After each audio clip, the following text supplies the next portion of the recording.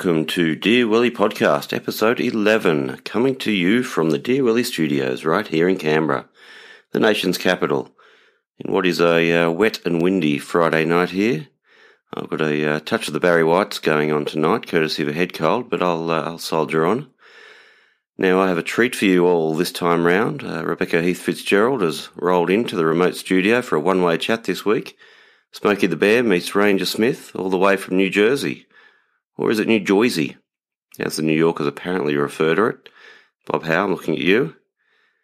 Seasons are turning here in Australia as we head into deep spring with one eye on summer. We've had temperatures here in the 30-degree zone this week, meaning the barbecue is fired up, and the extra long days with a bit of daylight savings means, getting the kids into bed on normal time is a bit of a lost cause, but it's summer, so who cares? Now, the good thing about the Canberra region, unlike Sydney, who pray for the southerly change, or land in the Darling Downs, where they get no relief, is that at 700 metres up here, apart from a few nights of the year, we can have a 30-degree temperature swing through the day, so nice to wake up in a warm bed at 6 or 7 degrees after a 35-degree day. Good sleeping weather. So, onto the page this week. It seems we've escaped birthday well wishes for the week, which leaves us a bit of space in the program to discuss Zrinker and Kev, who, having left the comfortable bosom of Sydney and the spirochetes of Indonesia's water supply to find themselves in Cambodia, having all sorts of fun. So, here we go. Zrinker and Kev's travels, a thread. Having run out of rupiah, Kev managed to use his charms on a stranger at the airport to get a few postcards paid for. Nice going, guys. Don't forget to pay it forward. Moving on to Angkor Wat, a long hot day of templing, if that's a word, was either enhanced or spoiled by the antics of a couple of visitors who resorted to fisticuffs over a photo spot. Now, as we've reported previously, the shape of things to come in travel seems to be tours for the sake of simply getting the iconic spot for a photo with you at either a wonder of the world or at least a fancy restaurant. Now, I've been to Cambodia, but not Angkor. But I do think that the idea of a foreigner UFC-style selfie match might be embraced by the locals in the back streets of Laos. Winner takes all. Now, travelling with a loved one, as we've all said, whether they be newly minted or a longer-term beau, can be a trial. And nothing tests your compatibility like the need to organise life outside your comfort zone. This is something that seems reflective of most of the older and wiser heads of the group. It's okay to go with the flow for a while, but just sometimes someone needs to step up to the plate and make things happen. Now, Zrinka, that seems to be you almost exclusively, but some points must go to Kevin for having a crack when pushed. But that said, his choices of prospective transport, well, seem okay if you're both 19, but having met you both, you are not. So it's time to book that air ticket for under $50. Much better than a 97-hour local bus option. Life's too short to be tired. There's plenty of time for that later. Okay, so dad talk over. What else has been happening? Michelle Thomas, if that is your real name, we all agree that it is your duty to correct spelling and grammatical errors on a friend's newly launched website. Good on you for doing so. I think we all thought that was the way to go. Our resident cyborg and leader is reaping the benefits of having stem cells from the last surviving Tasmanian tiger transplanted into his knee, and we fully expect a Netflix special soon on how he's managed to crush the 1 hour 59:41 second marathon barrier with that bionic knee. Thanks, Cecil, for the reminder that winter is coming in the Northern Hemisphere, and now is the time to start your knitting. Be you full-breasted or flat as a tack. Cecil's jumper pattern is one for you, ladies. If you manage to do it, let us know. Love to see it on. Thanks, Fiona, for the dick pic. First found in caveman drawings from around 1 million years ago. This form of graffiti carries on to current day and is known to occur on at least 98% of all high school classroom chairs globally. Good on Willie for trying to recreate it through Strava. If you can do better than his current dick pic, post it. Show us your dick run. Now, let's see, something about rugby in Japan. Nope, nothing to see there. Good luck against the All Blacks this weekend, Cam. You might need it. Okay, Bernadette, trouble seems to be following you and your dogs. My cats are a nuisance, but don't force me to engage with other animal owners. Just saying, might be something to look into. What else? Venomous pus-filled caterpillars return to Florida. Nice try, Nick, but stinging worse than 2 C-sections. Not really a shade on drop bears, huntsman spiders, and other warm and fuzzy creatures down under. But you stay safe, buddy. And our own Eliud Kipchoge, Jane Spiteri, has nailed an awesome marathon PB time of 4 hours and 7 minutes. Hands up if you've done better, team. And all without fancy shoes, paces, blockers, and a laser light on the road. Only a couple of minutes off that Boston qualifier, but I know you've got it in you, so well done. Random uppercase lettering driving you mad? Well, you're not alone, it seems. Not as terrible as Comic Sans font in my estimation, but it's in the ballpark. Glad we're all agreed. And thanks Julie Moore for helping us understand that helping your Uncle Jack off a horse really depends upon the capital J. Need to get that right. Community service announcement from myself. If you're looking for something to watch on Netflix, well, at only 20 minutes ago, I can recommend Blown Away, the reality search for Canada's best glassblower. Very engrossing. Interesting stuff. They're playing all for $60,000, which seems pretty meagre compared to what everyone else gives away. But enough of that. Now it's time for Rebecca's time to shine. It's fair to say Rebecca is our only National Park Superintendent in the group, so listen and learn. Hello, everyone. It's Rebecca Fitzgerald here, coming to you live from the East Coast of the United States in good old New Jersey.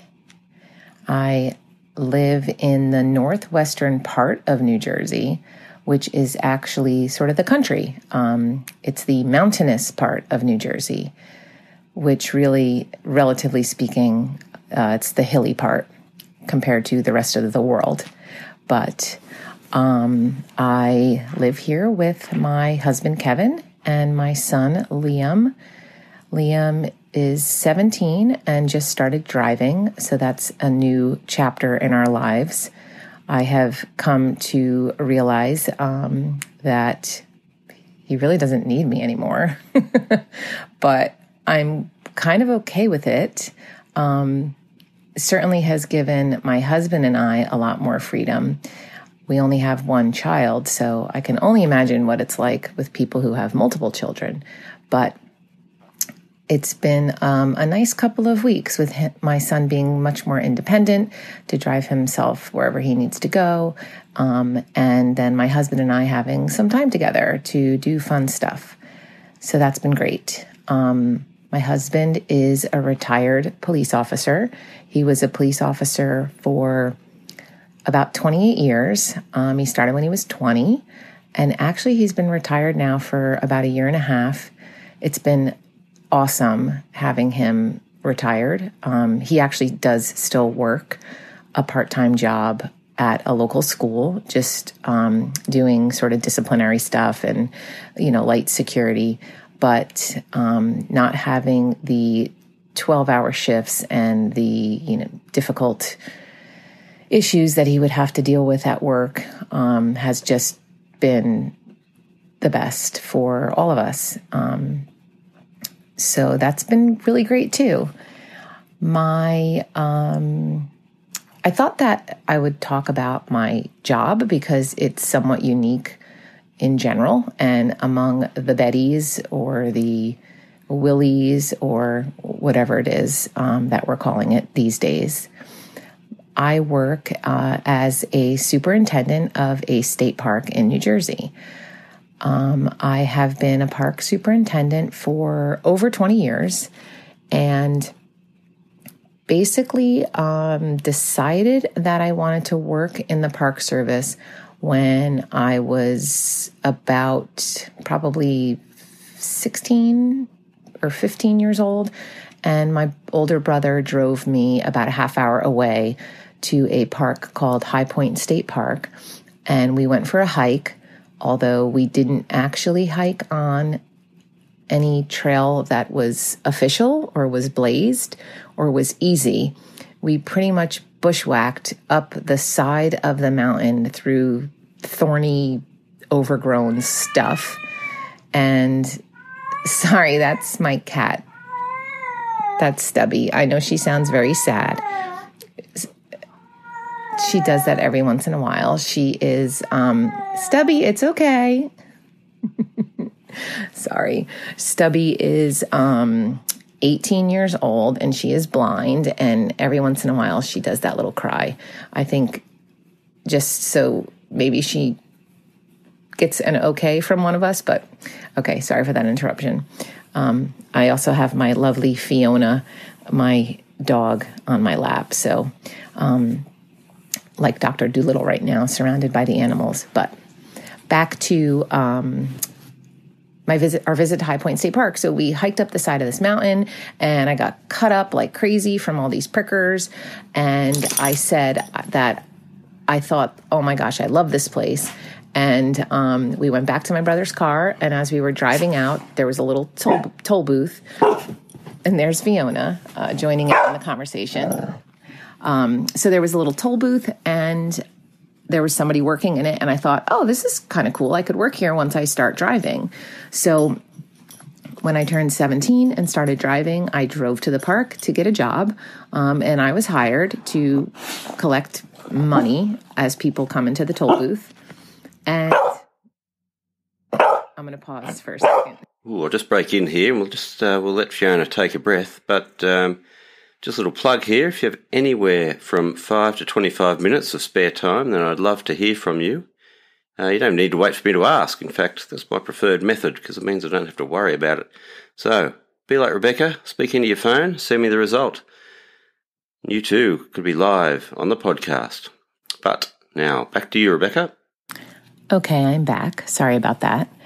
Fiona is spoiled by me, and I promise you she never ever barks unless I'm on the phone. And I think she thinks I'm on the phone right now because I'm sitting here talking to myself. So I started working at High Point State Park when I was 17, and shortly after being there, I remember asking the park superintendent, this was back in the 90s, and I asked the superintendent at the time if there were any female park superintendents. And at that time, there was one or two in the entire state. And I pretty much decided at that moment that it's what I wanted to do. So I went to a local university that had an outdoor recreation parks management program, and graduated within 4 years, and then applied for a state job. They're difficult to get because there's not many park superintendents. Okay, I have switched venues now, so we should not have any more interruptions from the animals. So I applied to be a park superintendent. I knew that I was going to have to wait because the jobs are hard to get. And I only had to wait about 2.5 years before I was interviewed and hired, which was a lot less than I thought. So I consider myself lucky. And so I started when I was 25 years old, working at a park that was about over an hour away from my house. It was the only option for me at that time. And I spent 11 years there, and it was quite a large facility with lots of employees, and I really got a lot of experience.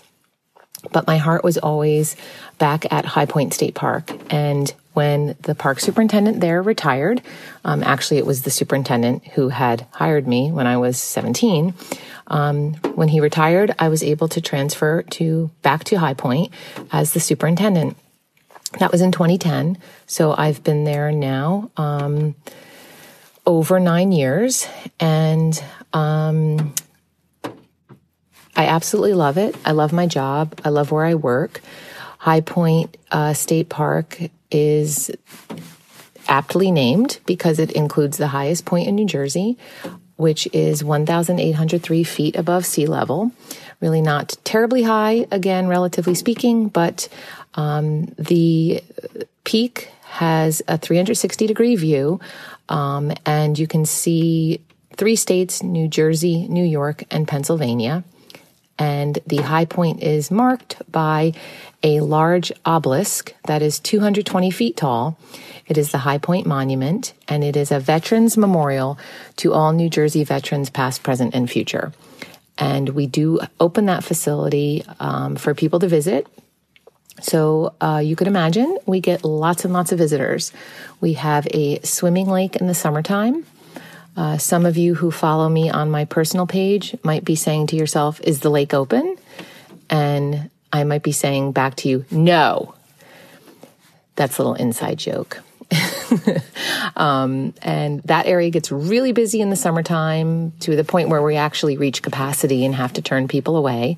And the monument location always has visitors, especially we're in the autumn period right now, and people come, the leaf peepers, we call them, come to see the foliage and the colors of the leaves and just enjoy themselves in the autumn. We're actually past peak right now. The colors came and went pretty quickly this year, and I think it had to do with how dry things were. We were actually almost in a drought period. And then we started to get some rain recently, which sort of knocked all the leaves off the trees. So it's managing, my job includes managing people and resources and making sure that we're protecting the resources while also allowing people to enjoy them. And of course, there are times when that can be very challenging. And of course, I also manage the staff and the budget of the park. I always say, if you think of a state park as a town, I'm basically kind of the mayor of the town. Or if you think of it as a school, I'm the superintendent or principal of the school. Managing the staff, making sure everybody's coordinating their efforts, doing what they're supposed to be doing. We only have 7 of us that work year round.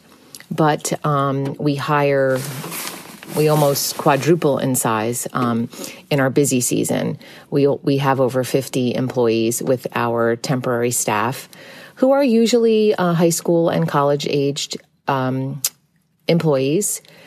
And I absolutely love it. We sort of have a reputation of being, that it's hard work. And we have excellent retention rate with our seasonal staff. They return year after year. Usually we hire somebody when they are, 16 years old, and they'll stay with us until they graduate college, and sometimes even after that, if they have not been able to secure a job in the, quote, real world. Air quotes that you can't see. That's reference to one of our past visitors on the podcast. But so I really enjoyed that, really getting to know these kids and then seeing them, succeed and move on in life. And usually we'll get siblings to come who want to work, or friends of the kids who have worked there. So we have a really good reputation, and we've been able to really secure excellent temporary and staff. And I just love it every year. Usually in the spring is when they return, and it gives me that excitement to start the season again, despite knowing that I'm going to be working very long hours and some really hot days. It still just works for me, and I will do it until it stops working for me. It can be very challenging working with the public. We are public servants, and so we do have to ensure that we are putting forth our best effort for people, and sometimes people are not very nice. And I have seen this trend increase, most certainly, in recent years, of sort of the sense of entitlement that people have. People feel that we should make exceptions to rules for them, and will be very upset when we don't. And it can be really tricky because, of course, as soon as I make an exception for a rule for one person, then that opens up the door for me to have to make an exception for others. And if I don't, then it could be seen as that I am being discriminatory, or that I am being unethical. And of course, the person who I'm saying no to when they want an exception doesn't understand that. And they can be, pretty nasty in the way that they treat you when you don't allow them. And in some cases, it's sort of stories that kind of tug at your heart. For example, we filled a capacity. We can't let people into the park. We don't let anybody into the park. And there could be somebody who's having their grandfather's 90th birthday party, and a family member has flown from another country to surprise that grandfather at his birthday party. However, we are filled to capacity, and that family member who flew to surprise his grandfather can't get into the park and wants me to make an exception based on their circumstances, and unfortunately I can't. Yes, this is a true story. This actually happened. So I do our best to keep them occupied. We're never full for the entire day. We always reopen later in the afternoon, and everyone will get their opportunity to be with each other. But I could give you so many examples of times when I haven't made exceptions when asked. And as a matter of fact, a few years ago, my parents came to visit the park in their cute little Mini Cooper convertible that they had just purchased, and we were at capacity at that time, and I did turn my own parents away from the park. So I have that reputation. But again, I do very much stand by, the fact that I might not be making somebody happy, and I could say, yeah, sure, come on in. Yeah, absolutely. You can go see your grandfather because you came from another country to surprise visit him. But then the next person that pulls up that has an important reason why they feel they should get into the park, that just opens me up for not being fair to that person. So some people look at it as I'm being a complete and total twat, for lack of a better word, or I guess there is a better word, but I just see it as being fair to everybody.